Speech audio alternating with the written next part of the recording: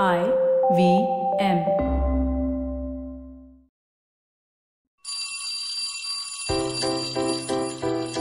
Hello one, hello all. Welcome to the Diary of the Traveling Professor.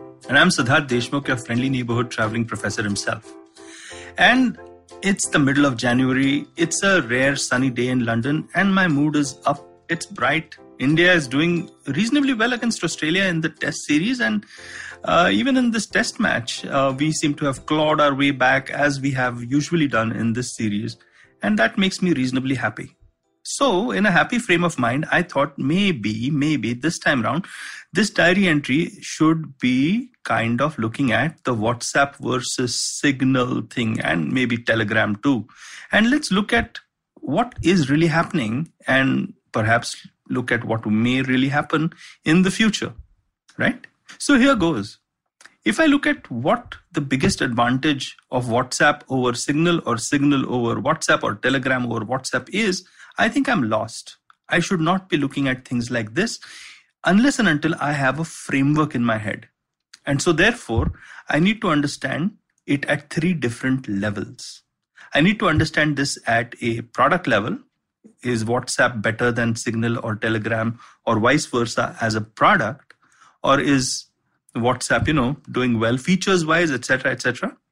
The second would be at a marketing level. Is WhatsApp actually communicating through its front page ads in the Times of India and everywhere else in a much better way to its target group than what Signal is communicating or Telegram is communicating? And third, at a business model level, as in how is WhatsApp going to make its money as compared to Signal or Telegram, right? So here goes. This is a bit of a dive into these three levels. So if I look at a feature perspective, I have to take a historical understanding of the way in which WhatsApp became popular. It beat out SMS because A, it was free, and B, it beat out other messenger apps, and which is why exactly Facebook bought it, because it was able to confirm the identity of the person that you're talking to through the phone number. So it was actually giving something which was a very different signal of trust. Sorry for the pun. It was a different sign of trust to, its user base, saying, hey, this person so you can have a chat, this group So the quality of conversations on WhatsApp were different. I'm not saying better or worse, but they were different from what you could have on a Facebook Messenger or the rest of it, right?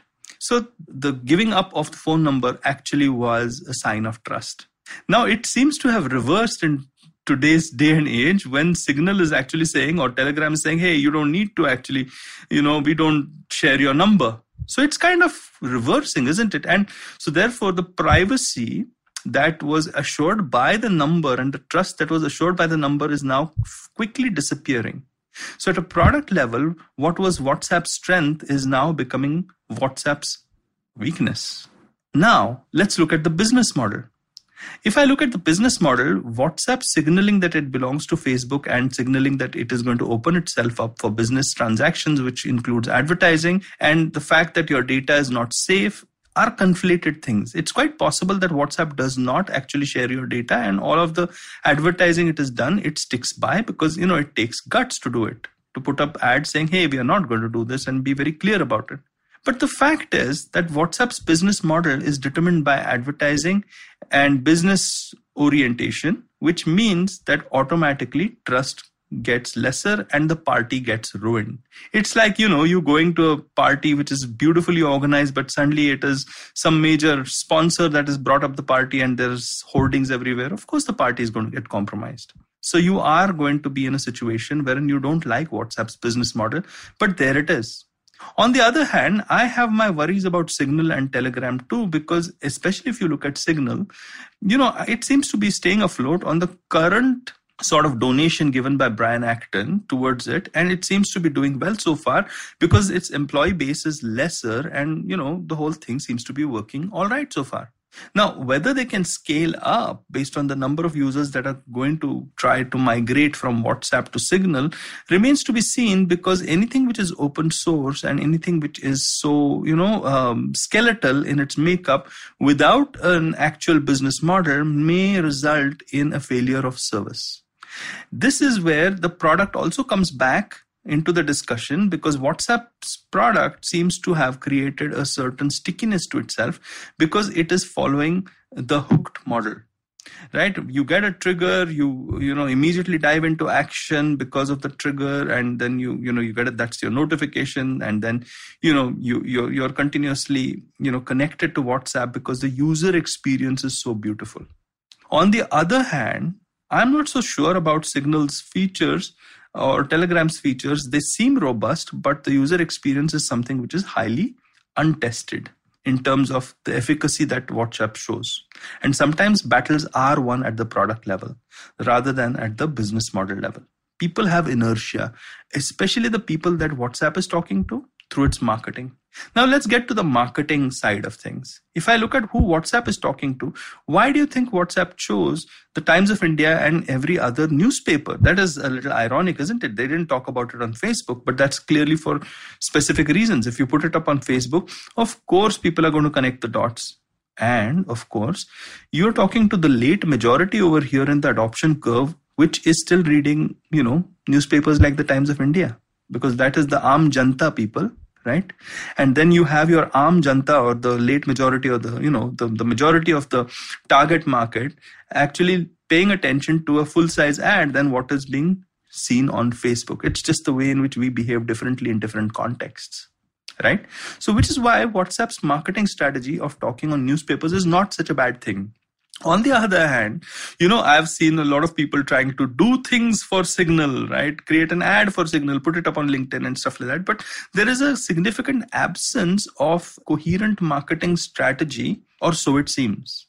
Just two things though. One thing is Signal is at a different place. I mean, its user base is in its millions as compared to WhatsApp in billions. So it is really a David versus Goliath thing.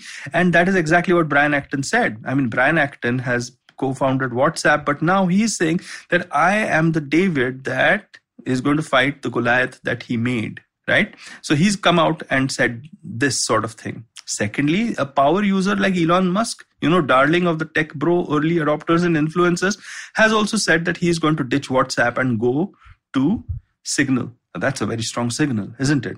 Because early adopters and innovators are not really swayed by advertising, but they are swayed by influencers like Elon Musk, okay, and Brian Acton himself.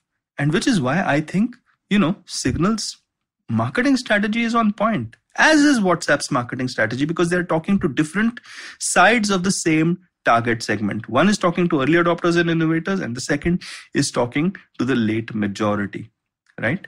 Now, this is where it gets interesting. Who's going to win in WhatsApp versus Signal or Telegram is going to be based upon business level, product level, and marketing level, or a combination of the three factors. My suspicion is that it is going to be playing out because it is going to take its time to settle down. My feeling is overall, WhatsApp will continue to be what it is for a long period of time, but Signal will certainly double or triple its user base. It will be good to have, a competitor to WhatsApp, like it will be good to have a competitor to Facebook or Twitter or the rest of it. But it is going to be a long drawn out battle, and it is not going to be a surprise. By the way, one of my predictions was that we are going to see a new kind of social medium emerging out post-pandemic, or maybe even in 2021. Looks like it is playing out already. I hope you like this diary entry of mine and a bit of an analysis on what's happening. And if you like analysis like this, well, I also do a video series called The Traveling Professor Investigates, which looks at stuff like anime and cancel culture, and something else is going to soon be put up. I put that up every Saturday. You can follow me on, Instagram or on LinkedIn, where I'm The Traveling Professor. And I do these podcasts twice a week. The podcast itself is going to, get enhanced a little bit, and fingers crossed, I'll be putting up something different very, very soon. If you like podcasts like these, please check out what IVM's putting up. You can go to the IVM Podcast app, or go to the .com, or just go to wherever you listen to your podcasts. On that happy note then, see you on Thursday.